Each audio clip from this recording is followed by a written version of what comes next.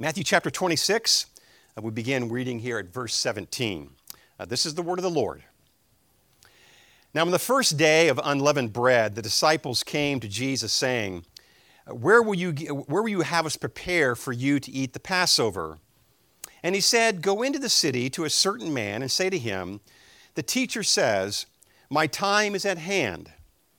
I will keep the Passover at your house with my disciples. And the disciples did as Jesus had directed them, and they prepared the Passover. When it was evening, he reclined at table with the 12, and as they were eating, he said, Truly I say to you, one of you will betray me. And they were very sorrowful and began to say to him one after another, Is it I, Lord? And he answered, He who has dipped his hand in the dish with me will betray me. The Son of Man goes as is written of him, but woe to that man by whom the Son of Man is betrayed. It would have been better for that man if he had not been born. Judas, who would betray him, answered, Is it I, Rabbi? And he said to him, You have said so. Now as they were eating, Jesus took bread, and after blessing it, he broke it, and he gave it to his disciples and said, Take, eat. This is my body. And he took a cup, and when he had given thanks, he gave it to them, saying, Drink of it, all of you. For this is my blood of the covenant, which is poured out for many for the forgiveness of sins. I tell you, I will not drink again of this fruit of the vine until that day when I drink it new with you in my Father's kingdom. And when they had sung a hymn, they went out to the Mount of Olives. This is the reading of God's Word. Let's pray, asking the Lord to be with us now. Let's pray. Our God, we come to you now in prayer, asking for your illumination of our hearts. We pray, Lord, that you would teach us, you would help us with understanding. And so be our guide and be our teacher and be the one, O Lord, to instruct us. Encourage us, we would ask. Encourage us, we pray, Lord. Oh, how we need strength and wisdom and help and the mercies of Christ as we are now in the Word of God. Instruct us as we go. We lift our hearts to you in Jesus' name. Amen. You know, whenever you preach on the Lord's Supper, whenever you open the Bible in a Bible study and you're in that place about the Lord's Supper, it's almost like having a toothpick in your mouth, all right? That is to say, there's plenty to chew on, and sometimes things get caught up right there, and you need a little toothpick to unwedge something there as we find ourselves whenever we eat beef, meat of some kind. But even more so, beyond just the matter that there's a lot that goes into a passage like this regarding the Lord's Supper, even more so, this passage in its context, I want to begin by suggesting to you, is a passage that really is driving home hope to us. It's driving home hope. I want us to see that. You know, we all need God's hope. Busy mothers in our midst, busy mothers. She sometimes will wonder, how can I have the strength to hold up and to hold on with all my responsibilities? Many of us know the multitude of pressures that we feel in the workplace. We know a multitude of pressures, that things that happen Monday through Saturday in our places of jobs and service. Some of us know the matter of, aging and getting older and the concerns that our bodies are taking on more of the wear and tear of life. And that's to say, we need hope in the midst of our aging years. Our families face stresses and strains of all kinds. Finances, family relationships, things about the future, what's around the corner, what's ahead of us. We need hope. We need hope in Jesus Christ. And hope is having the fact, that security, that knowledge, that our God has all things in control. You see, Jesus is going to tell us that His time is at hand. We've read that in this passage. And that is a shorthand way of speaking that the crescendo of His pilgrimage of being a servant of God and the very Savior of men, that crescendo is about to reach, right? That apex of that cacophony of noise, all to be, is it a time of crisis? Oh no, God has lost control. He's going to the cross. Has man stepped in to take over? Has God lost control? Or in the midst of the cacophony, or the apex of that noise, of that triumph, is it a time of blessing? It is.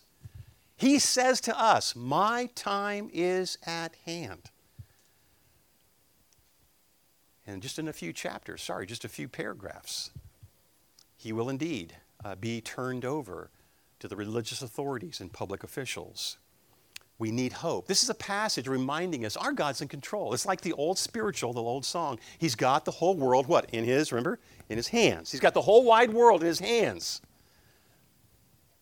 That old spiritual is speaking of hope. He has all things in his hands. Paul will tell us in Romans chapter 5, hope does not put us to shame. Hope does not disappoint is one way you could translate that. Hope does not disappoint us. Why?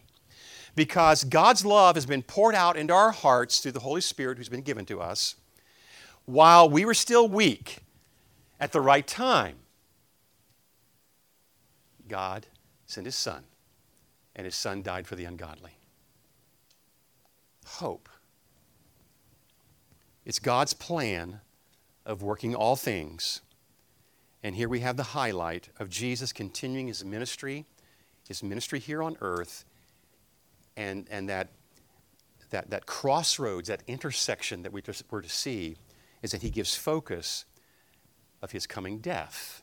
And it's in that light he then ministers to his disciples the Lord's Supper. We're not going to focus in this passage about the discussion of the betrayal. Who is it, Lord? Is it I? We're not going to be looking so much at that, but just bear that in mind, that is all to say that conversation is right here in this passage. Jesus all the while is carrying out his Father's will, and it's in this time of this memorial feasting, the reflections on the Passover, that he then institutes this meal. Keep in mind, though, we're driving home biblical hope in the midst of this time that seems to be so dark. 3 lessons I would like us to look at this morning in the passage is, first of all, this Passover background. As we're thinking about the Lord's Supper, we'll look at this Passover background. We'll next look at the institution of the meal itself. It's instituted, it's established at this point. We'll look at the institution of what Jesus has to say about his Lord's Supper. And then finally, some areas of teaching regarding the provision for our growth in terms of the table of the Lord or the Lord's Supper or Holy Communion. So lessons about hope, and it's with this in mind that he institutes this meal, but first this background of the Passover. Look at verse 17 now. Now on the first day of unleavened bread, the disciples came to Jesus saying, "Where will you have us prepare for you to eat the Passover?" And he said, "Go into the city to a certain man and say to him, the teacher says, my time is at hand. I will keep the Passover at your house with my disciples." And the disciples did as Jesus had directed them, and they prepared the Passover. So this background about the Passover with respect to the Lord's Supper. Jesus is directing the plans. He's seeing these things unfold here before him and with the disciples. And it's about that security that he's actually speaking of. He's speaking of security. I have this well in hand. You're to go to such a person and such a city, and there you will meet up with this man. My hand has this in complete control, and we're to prepare for the Passover. The Passover comes from the book of Exodus. Let's get into some of the details now. It comes from the book of Exodus, and that's that time where the sons of Jacob, remember this, out of the book of Genesis, going into the second book in the Bible, to the book of Exodus. There are the sons of Jacob. They're now numerous, a vast number of those who are now living in Egypt. They've gone down to Egypt because there was a famine in the land in Canaan. And they've gone to the south now to Egypt. And there Joseph, one of the sons, has provided for his own family. And of course, there in Egypt, they multiply. And they're there approximately 400 years, the Bible tells us, 430 years, that the sons of Jacob and this great throng of the Israelites are there in Egypt. And they're now enslaved. That's the storyline of the book of Exodus. They've been enslaved there under the taskmasters of Pharaoh and his servants. And they're under this tyrant and in that bondage. That's what the Bible tells us. If you think about the book of Exodus, those very early chapters, chapters 2, 3, and 4, are about the Lord raising up Moses, how Moses would be a servant there throughout the storyline of the book of Exodus. You move on then in the chapters 5, 6, and 7 on down to chapter 13, you have a series of scenes. And the series of scenes here are these different plagues that God is going to use through Moses, these different trials and hardships and plagues that come to Pharaoh and the Egyptians. And that's what you have here in this story of Exodus. And we come up to these chapters in Exodus of chapter 12 and 13 about the Passover, this last of the 10 plagues. Do you know that those plagues are called signs? Just like a sign that we have here in front, a sign. This is a banner, of course, but a sign. And those plagues are called signs. There are 79 times in the Bible where that word is used, sign. 25 of them are in the book of Exodus. And so there is a plethora, just a load of this expression of this place where God is showing a sign. And that indeed is what is going on. Why are these lessons happening? Why are these 10 plagues, these 10 signs happening? These signs point beyond themselves. In John's gospel, one of the gospel writers, Matthew, Mark, Luke, and John, in John's gospel, John is sometimes called the gospel of the signs because there are signs in the gospel. Whether it's healing a man, whether it's turning water into wine, another sign, or the raising of Lazarus, another sign. These signs are indeed pointing to things beyond themselves. These signs point to the power of God, to the lordship of God. And this is what is happening here in the book of Exodus. Moses, Pharaoh, the Egyptians themselves, Israel, the people around in Jesus' day, thinking about the Gospel of John now and the signs. There's a question that would be raised through seeing these signs, seeing these plagues. What is it? What is it that God wants me to see in this power, in this show of deliverance? Well, God answers that question in the book of Exodus. And the Egyptians will know that I am the Lord when I stretch out my hand. God is making himself known. God is showing his power. God is showing his mighty arm to be that arm outstretched to bring deliverance. Passover is one of the signs. Pharaoh's thinking that his arm is the arm for deliverance, but no. The Israelites are learning from Moses. Our God, the Lord, he overrules the gods of Egypt. He's the one bringing hope to his own children. We'll learn these verses in the book of Exodus. I will free you, the Lord says. I will redeem you. I will take you as my own people. I will be your God. That's all in Exodus chapter 6. But now let's get a few more specifics. In Exodus chapter 12, you have the institution of the Passover meal, this memorial that would be remembered for generations, generation after generation to come. In chapter 12, we have these words, your lamb shall be without blemish, a male of the first year. You may take it from the sheep or you may take it from the goats. Again, these are instructions about the memorial feast. The whole assembly of the congregation of Israel shall kill it at the twilight. So now let's explain a few of these words. The Passover is dominantly a remembrance in sacrifice. The Passover is a memorial about sacrifice. You have it here, Exodus 12, verse 5. There's a sacrificial lamb, and it gets described. It must be young. It must be without defect. It's the spotless one. It's the undefiled lamb. And then secondly, it's to be sacrificed at the twilight, the in-between hours. And that's about the time of the evening sacrifice, when the evening sacrifice would be instituted in the tabernacle, that large tent where God would meet with his people for worship. It's the in-between hours of the evening sacrifice. Let's get a few more words now from the book of Exodus.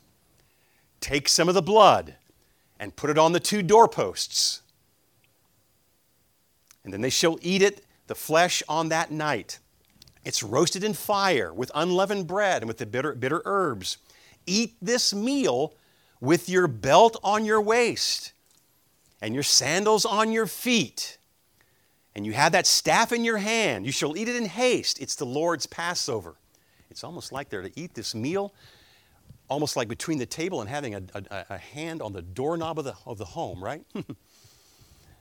They're to eat it in haste because there's a deliverance to come. There's a rescue to happen. It's the power of that dominant theme that God is going to provide a way of escape for them. But you have these lessons once again. First of all, it's a blood sign. God will see this sign.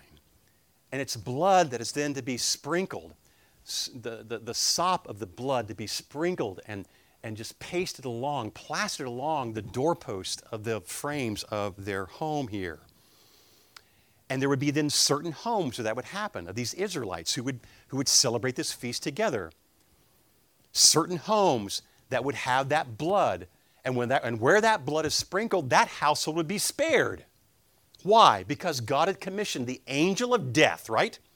The angel of death who would come on that Passover night, and by that presence of God, of his messenger, to carry out that judgment, where the household had the blood, they would be spared. And of course, the household that would not have that blood, they would be judged with death. Particularly, we're told in the Bible, it'd be the firstborn of that household that would be judged in death.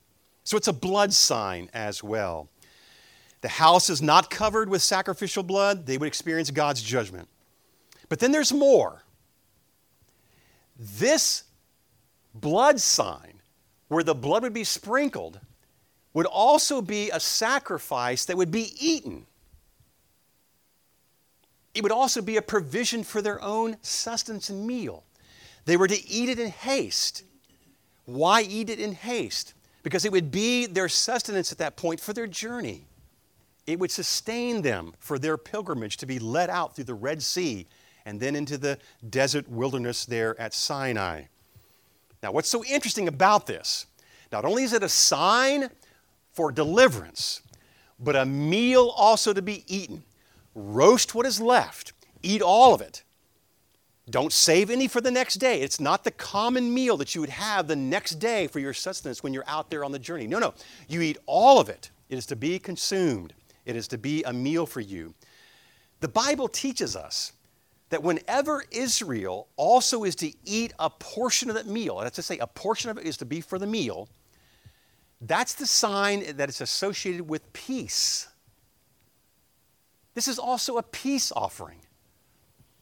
It is not only a sign for deliverance, to be spared, but it's a meal offering to God that he indeed invites them now to partake of with him. It's been consumed for him through the fire of that aroma, of that smoke that will rise off the altar. He himself is receiving that blood sacrifice, but also the people were to have it at their table to eat. And that's a signal that this is also a peace offering.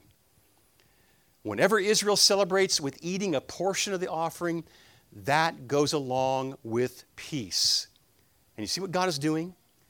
He's using the sacrifice.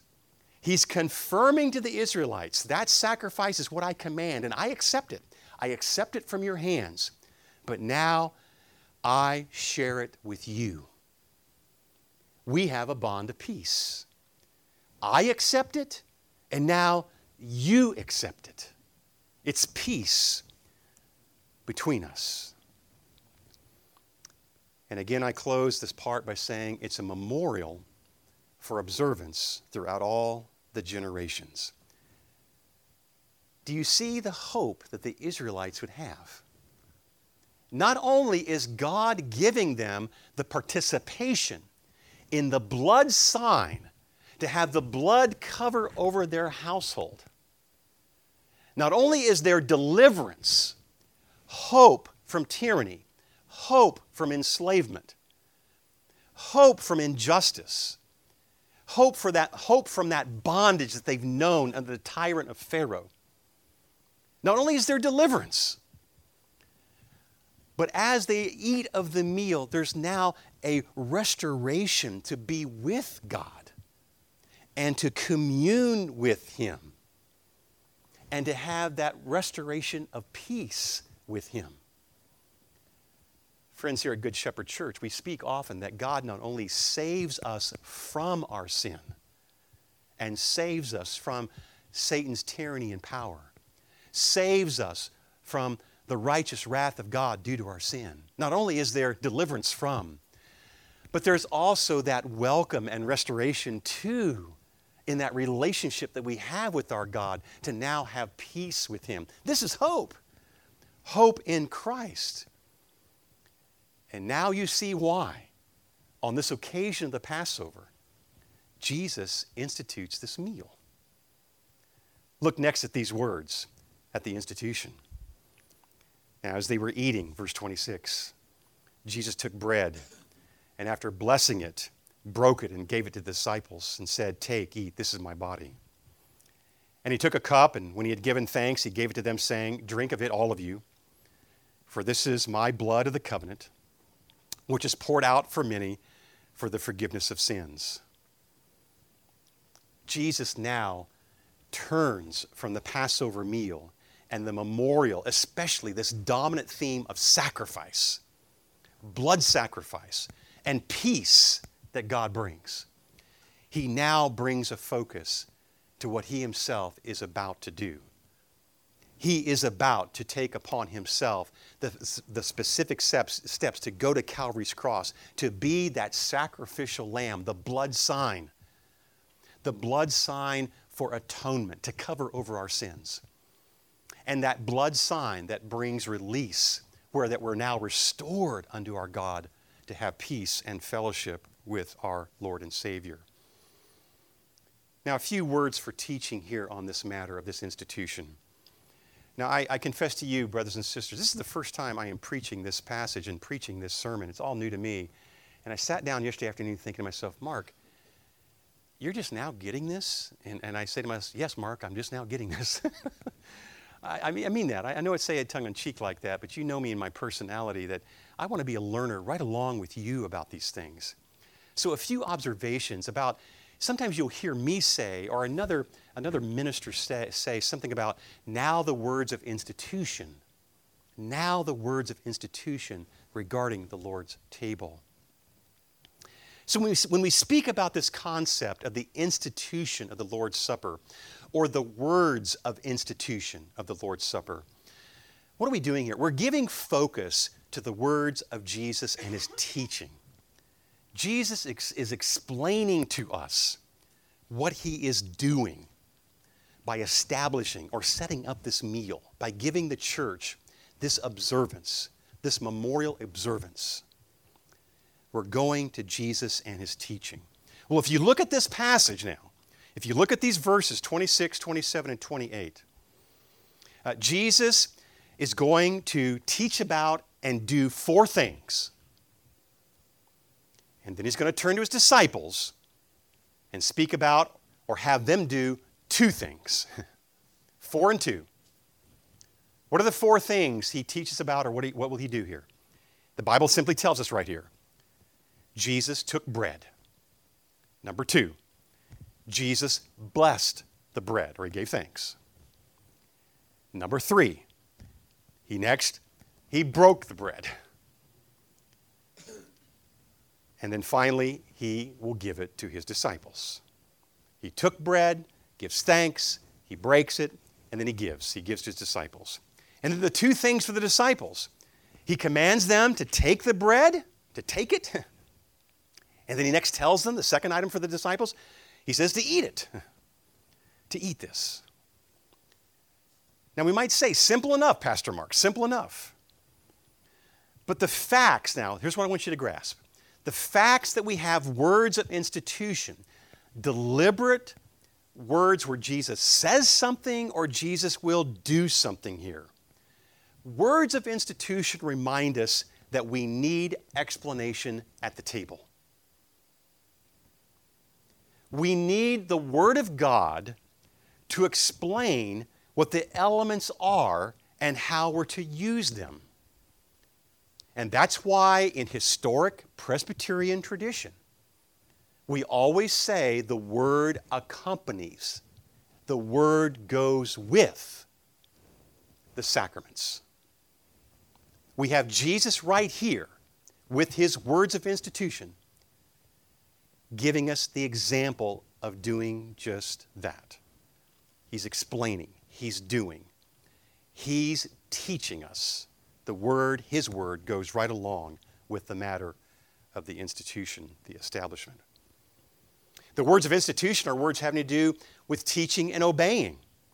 And thereby, these are words for instructing our faith. So when the minister is here behind the table and he takes a few moments to instruct us, he's actually opening the Word to us that the Word might be for our faith, to guide us with instruction and truth. But also, at the table is a place for the expression of our faith.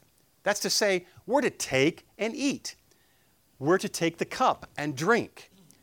It's an expression of our faith, and we call that obedience. We're obeying.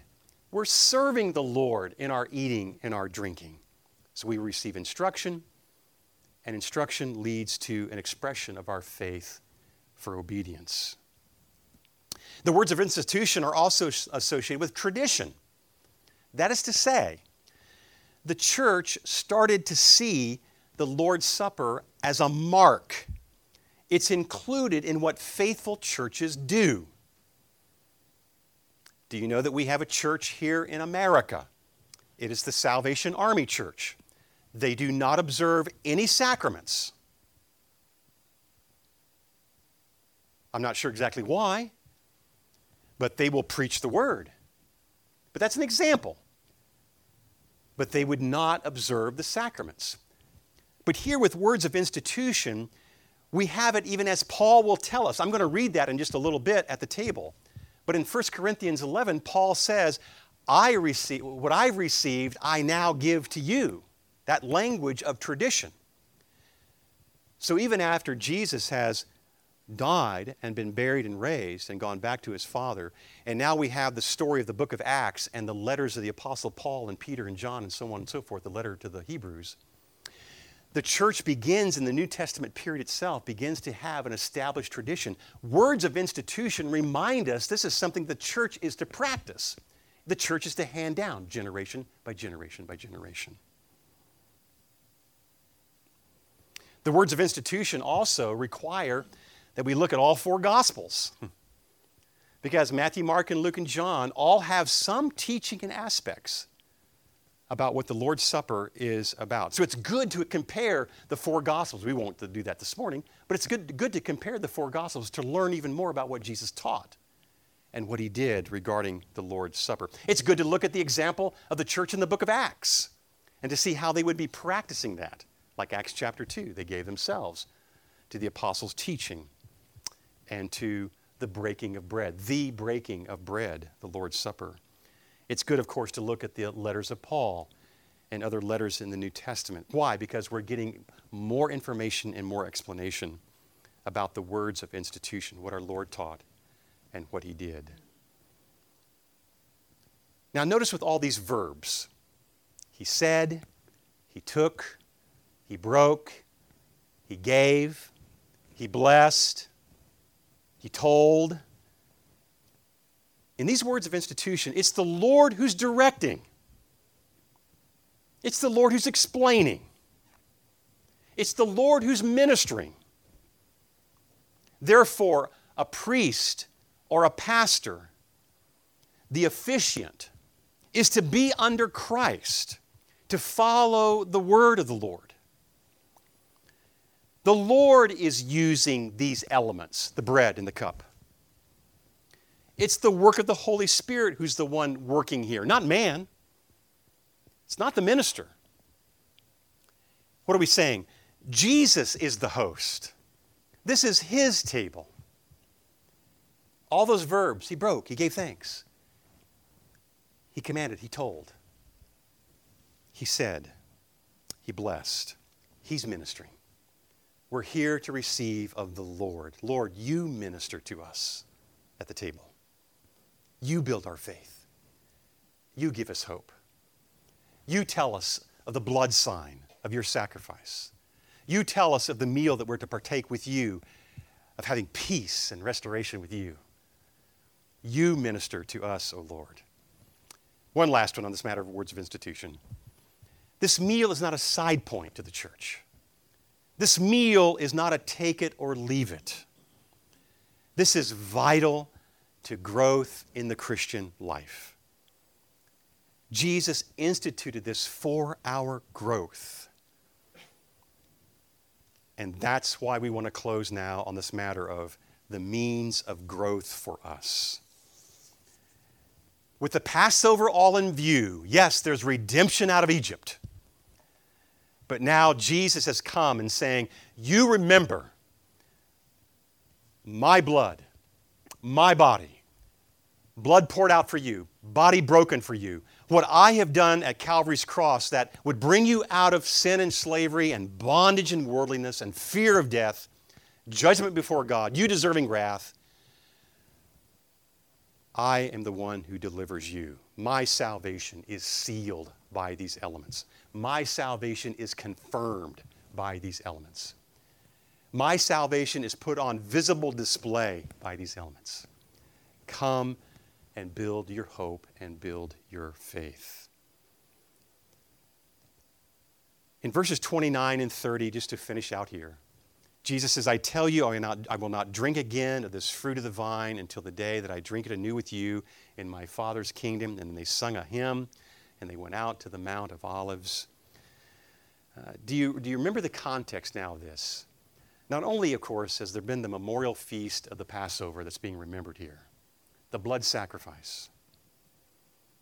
Not only is he giving us words of institution that he indeed would be the host at the table to instruct us, but the surrounding little stories around this time of instituting the Lord's Supper, the surrounding little stories you have in the Gospels, the disciples themselves, this is so interesting, guys. The disciples themselves, they're debating about who would be the greatest. Remember that? Their debate about who would be the greatest in the kingdom of God. Lord, let me sit at your right hand. Remember that, James and John? Let me sit at your right hand, Lord. He says, it's not for you to decide that. But while they're debating about who's the greatest, while they're focused in on themselves, or maybe on the other hand, we do have the little story there that we didn't cover, the matter of the betrayal. Lord, is it I? It has been appointed that the Son of Man is going to be betrayed. And woe to that one through whom that betrayal comes. Lord, is it I? Is it I? Is it I? They're focused in on themselves regarding about this matter of God's timing and his plan and what God has in mind about Jesus being the Savior. But whether it being debated about being the greatest or self-absorption about what's going to happen here. And how about this one? You read a few more verses down, now it's Peter.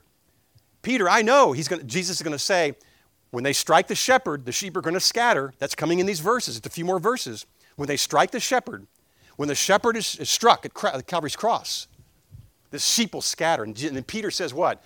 Lord, I'll never leave you.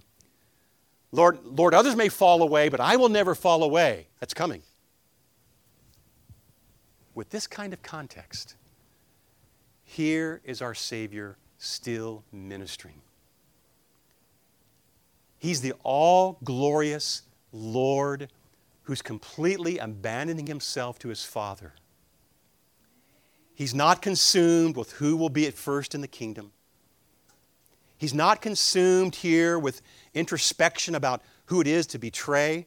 He's trusting himself to his Father.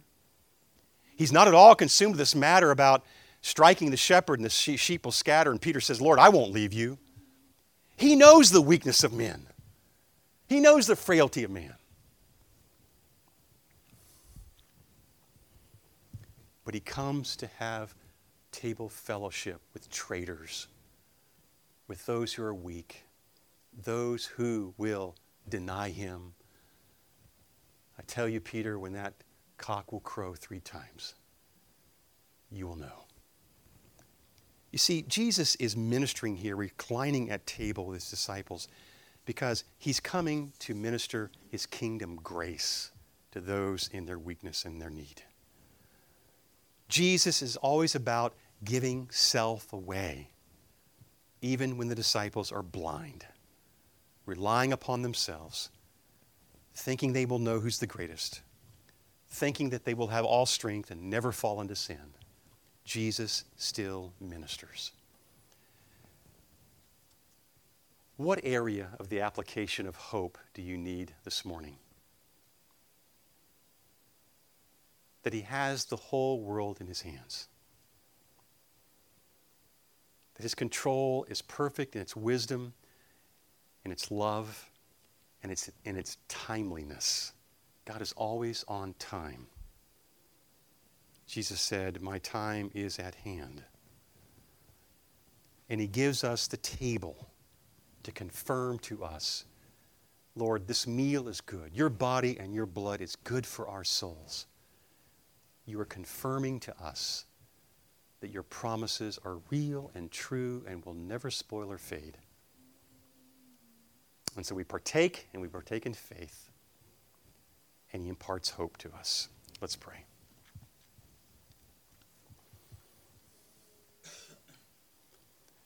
Lord, we need this instruction today. We need this gospel grace today. The Lamb has been slain before the foundation of the world. He was the one appointed, even before time, to be the substitute for our sins. And now, O Lord, you know in our own weakness, we need these visible signs to confirm to our souls the eternal realities that our God is Lord and Savior, and he is good. We pray now your blessing on us, Lord, bringing that application home to our hearts. Bolster our faith and bolster our hope. We ask in Jesus' name. Amen.